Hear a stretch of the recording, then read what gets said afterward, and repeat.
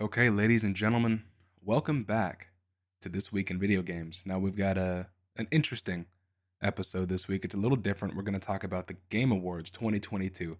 So we're going to kind of cover the new releases. We're not going to go through all of them, just the major ones that I feel are the most popular. And then we're going to go through the awards. Again, not all of them, just the main like 5 categories that I think are just cool and the most important. So without further ado, we're going to hop right into it. So, Final Fantasy 16. Final Fantasy 16 releases on June 22nd, 2023. Now, this is a PS5 exclusive. Now, dude, right out the gate, this gameplay looks sick. So, the spectacle looks amazing. The trailer was really cool, and it just seems thrilling. So, Final Fantasy's departure from that original turn based battle system was pretty controversial. I think they did it back in 2015 with Final Fantasy 15 or whenever that was. Now, I personally think it was a good choice. So, take that with a grain of salt. I don't like turn based games. They're not my forte, they're not my thing. I typically don't enjoy them. But I think it was a good idea for the series. Now, additionally, it looks like we'll only be controlling the main character, Clive, not all of the party members. So, Final Fantasy 16 producer Naoki Yoshida, I'm sorry if I mispronounced that, this is what he said to Games Radar. Clive has a massive amount of unique abilities in his fully customizable arsenal. We wanted players to master these and customize these to the point where they can use them fluidly and stylishly, but by spreading out battle controls across multiple party members, it can end up hindering the action or just making things more complicated. And that's why we decided we'd rather have players focus solely on just controlling Clive. He went on to say, so in battle, you have these characters that will be fully AI driven, but that doesn't mean that they will just be there in battle. There will be party banter, they will be accompanying Clive along this journey, and you'll have party members enter the party and leave the party, and different people come in depending on where you are in the story. These characters will play big roles in the story, and they will have their own arcs themselves. So it's not just basically having someone help you in battle, it's actually having party members that participate in Clive's journey. So I think this is cool. I enjoy the action RPGs, I enjoy the spectacle of it all, but that's just me. So, how do you feel about these changes to the Final Fantasy formula? Maybe you're an OG fan and you miss the turn based combat. Tell me how you feel in the comments. I personally do think it's a good move for the series, though. Now, Armored Core 6 Fires of Rubicon. We don't have a lot of information on this game yet, but the gameplay trailer looks incredible. The last Armored Core game came out in 2012. 2012, that was a decade ago. And the series started in 1997, 25 years ago. So it's impressive that FromSoft is able to generate this much hype around a decade-old series that started that long ago. But following that massive success they've had with Elden Ring, I can't wait to see what they do with this game. And I also just love FromSoft as a company. I've sunk thousands of hours into the Soul series and the Bloodborne and Sekiro and all that stuff. So anything they put out is instantly at the top of my list, and I can't wait for Armored Core 6. Now, Hades 2. The first Hades game was absolutely fantastic. It's also currently on sale. If you didn't catch my last This Week in Video Games video, go watch it. But this is an exciting one. Supergiant Games has released just banger after banger after banger, in my opinion. You got Bastion, Pyre, Transistor. They were all great games, and they struck absolute gold with the first Hades. So I'm happy to see the game get a sequel. It's Supergiant Games' first sequel, so it'll be cool. This time you're playing as a completely different character. We don't have a name yet, but it's an immortal princess of the underworld looking to take down the god of time, Kronos. So pretty cool premise right out of the gates there. And from the reveal trailer, it looks like the core gameplay and mechanics are the same as the original, which is absolutely the right decision because the art style was really good, and I personally loved it. But the core gameplay is what made that game special, so I'm happy it looks like they've kept that. There was no release date yet, but Hades is releasing for PC exclusively. Now, I see that changing at some point, depending on the popularity of the game. So maybe we can expect a console release at some point in the future. Moving on to Judas. So our boy Kevin Levine from BioShock is back on the scene. The dude has been AWOL for years. And the BioShock inspiration is abundantly clear. And that's a good thing. So in Judas, you're trying to escape a starship that's falling apart. And in order to do that, you've got to make alliances with some seemingly shady characters, which is always fun in video games. I enjoy that. Truthfully, I don't have much info on this game right now, but as more comes available, I will happily keep you updated. We don't have a release date, but Judas will be available on PC, Xbox Series X and S, and PS5. Death Stranding 2. So I have not played the first Death Stranding. Frankly, it's just not the type of game that appeals to me. It's not the type of game that I enjoy. But it is absolutely graphically stunning, and the concept of it seems pretty cool, and it's interesting. Moving on, though, we've got Hideo Kojima. Of course, he is the secretive type, so the reveal trailer gave us next to no information. We don't have a release date, but we know it's going to be releasing on PS5, and it'll probably stay an exclusive for a couple years like the first one, but I wouldn't be surprised if we see a PC release at some point. Now, let me tell y'all something. This next game, bro, this next game is easily what I am the most excited about coming out next year. Star Wars Jedi Survivor. Now, this wasn't revealed at the Game Awards, but we did get a release date and a new gameplay trailer. I can't wait for this one, bruh. So I almost never finish video games. I've got like severe ADHD, so I lose interest in things dang near instantly. But Jedi Fallen Order grabbed my attention, and it kept my attention for the entire duration of the game. Every single day when I got home from work, I dropped my backpack, I ran upstairs, and I started playing. And I kept playing until it was time for me to go to bed, and I lost a lot of sleep.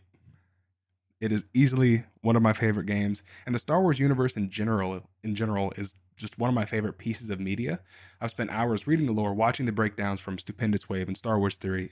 You had to have heard of them if you haven't checked them out. So the fact that these games are canon, on top of the already great combat, on top of just being a fantastic Star Wars game, which are too rare nowadays, was just a cherry on top. Basically, what I'm trying to say is I will be playing this game. The combat looks fantastic, and from the trailer, it looks like they took that already really solid combat from Fallen Order and just built on top of it, which is absolutely the right thing to do. So Jedi Survivor releases on March 17th, 2023. It should be on all platforms. I can't wait. Let's talk about Earthblade. So this is from the developers of Celeste. This game looks pretty fun, man. If it has anything in common with the movement of Celeste, then it'll be an absolute banger of a game. 2D platformers are typically not my thing, but if you haven't played or at least watched a Celeste speedrun, do yourself a favor, go watch one. It is easily one of the most satisfying things to watch. The gameplay is just super fluid. That's really all I got to say. There's not much info available on this one, but it does have a 2024 release that's been confirmed. We don't know an exact date yet. Now, the only platform that's been confirmed is PC. But I wouldn't doubt, a console release is in the works. These games are perfect on Switch specifically, so I'd be expecting a console release at some point, but don't quote me on that. Moving on to Suicide Squad, Kill the Justice League. So this is bittersweet, right? Kevin Conroy, he'll be the voice of Batman. As you probably know, we recently lost him. But I'm happy we get to hear him again in one last project. From what I could tell with the interviews and stuff, he loved being Batman. We loved him as Batman. He personally made my childhood.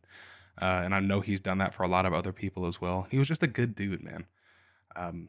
So sad that he's gone, but I'm happy we get to hear him in another project. So thank you, Kevin, for making our childhoods, just a little bit greater. So hopefully the game is great. I really do hope so. But it's coming out May 26, 2023. I believe it is on all platforms as well. All right, now we've got some honorable mentions. I'm not really going to go into too much depth on these. I'm just going to, get them out. So Tekken 8, no release date. Diablo 4, June 6, 2023. Street Fighter 6, June 2nd, 2023. Horizon Forbidden West, Burning Shores. Horizon Forbidden West is for PS4 and PS5, but the Burning Shores DLC will be a PS5 exclusive. It is releasing on April 19th, 2023. We got Crash Team Rumble. We don't have a specific release date, but it's coming out sometime in 2023. And Warhammer 40k Space Marine 2, freaking tongue twister. No release date on this one. So those were all of the releases that were announced in the Game Awards. Now let's hop into the actual awards. I'm not going to go over every category like I said at the beginning, just the 5 main ones that I consider the best. Game of the Year, say it with me, folks. We all know what it is. Elden Ring. This is absolutely deserved.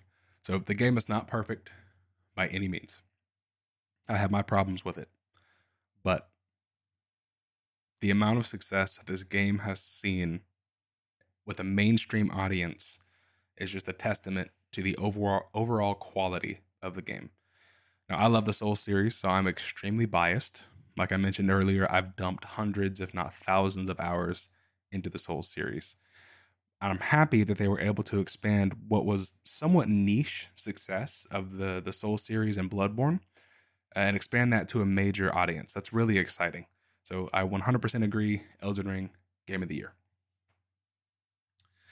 Now, along those same lines, we've got Best Game Direction. This also went to Elden Ring. Personally, I could have given this one to Elden Ring or God of War Ragnarok. They are both absolutely just fantastic video games in their own way. But there's no doubt that Elden Ring deserves this title. So I'm going to get on my soapbox a little bit here. Bear with me. The vague environmental storytelling that has always been FromSoft's shtick with the Souls and Bloodborne series, that DNA is 100% seen and felt in the world of Elden Ring. There's something special about not being told all of the answers, right? And too often in mainstream media, the focus on FromSoft's games is the difficulty. And that is definitely a valid point. The games are challenging. But we can't let the story fall to the wayside. If you're willing to do a little bit of digging, there is a beautiful and robust story to all of From's games. So Miyazaki and the team behind Elden Ring absolutely have something to be proud of here, and they deserve Best Game Direction 100%. Now, Best Narrative, God of War Ragnarok. Does anything further need to be said? It's God of War. So, at the time of recording this, I have not finished Ragnarok all the way through yet, so I can't fully speak to the total narrative of the game. I'm just going to be fully transparent with you. But that being said, what I have played so far has been one of the best gaming experiences in my life. You're exploring these realms with Kratos and Atreus. Kratos is a teenager now, so he's got an attitude on him, and I personally hate the boy. And Kratos is this god of war trying to be a father. It's a really interesting and cool dynamic. You're dealing with the fallout from Kratos' decisions in the last game with Freya. You're dealing with the fact that the entire Norse pantheon knows about your past with the Greek gods and the fact that he just slaughtered all of them. There's a really interesting dichotomy when you mix all of these things together, and they wrapped it up with a tight little bow in this story. So I love this game. I couldn't agree more that it absolutely deserves Best Narrative. The performances across the board were absolutely fantastic. This game was just great in every way, shape, and form. Going along with that, we have Best Score and Music, God of War Ragnarok. Let me tell you, man, the score, the music, and just the overall audio prowess of this game, amazing. So, like I mentioned earlier, I don't often get fully immersed in every game that I play, and sound design is a really big part of that. But God of War sucked me in from the first minute I started playing, man. What comes to mind, and this might be a minor spoiler, but it's still relatively early in the game. When Atreus and Sindri are on that little platform, and Atreus is calling Jormungandr, the world serpent. The haunting chant that starts playing as he emerges from the mountain, it's already an amazing visual spectacle, right? But then you add the chant, you add the music, and you get this sense of reverence for this being. It's amazing. The moment doesn't last long, but it doesn't need to. It sticks with you. I mean, it literally gave me chills. The fact that I still remember it right now after playing it 2 weeks ago, week and a half ago, that's a testament to that. So, absolutely, God of War Ragnarok deserves best score in music. Such a good score. Now, our final category, best performance. Christopher Judge, God of War Ragnarok. All I can say is yes. A million times over, yes. The moment that sticks out to me is, again, minor spoiler, this is still in the beginning of the game. It's when you fight Bjorn, the bear. Turns out it was actually Atreus who transformed into the bear. But when Kratos sees Atreus laying there, knowing he just beat the crap out of that bear, first Kratos screams Atreus. And as he gets closer, he progressively gets quieter and quieter. And there's this atmosphere where he's like, did I just kill my son? Is he okay? You've got this foreboding, supernaturally strong god of war who slaughtered pantheons of gods, speaking in a soft, worried, just almost panicked tone. Christopher Judge's ability to convey this range of emotions while staying true to Kratos and his struggle to do that is exactly why he won this award. He is absolutely deserving. 2022 has been just an absolutely fantastic year for games, and I'm really grateful that we've picked up this mainstream attention. You know, when I was growing up, games were, they were popular. You know, I grew up in the PS1 and PS2 era, but they weren't mainstream, right? There was still this stigma around gamers and stuff that you were the nerdy dudes and, you know, you had the acne and the glasses and whatever. Nowadays, though, they're so mainstream and there's such a big budget around video games that we get to have these moments that we otherwise wouldn't get to have, you know? The 3 original God of Wars were great, but they're a testament to their era, to the early 2000s, where it's hack and slash and spectacle and stuff like that. And I've used that word a lot in this, but it's because it's applicable. Whereas now you have the same character, Kratos, and I'm just using God of War as an example. This applies to a lot of series, but you've got this same character and we've seen him grow.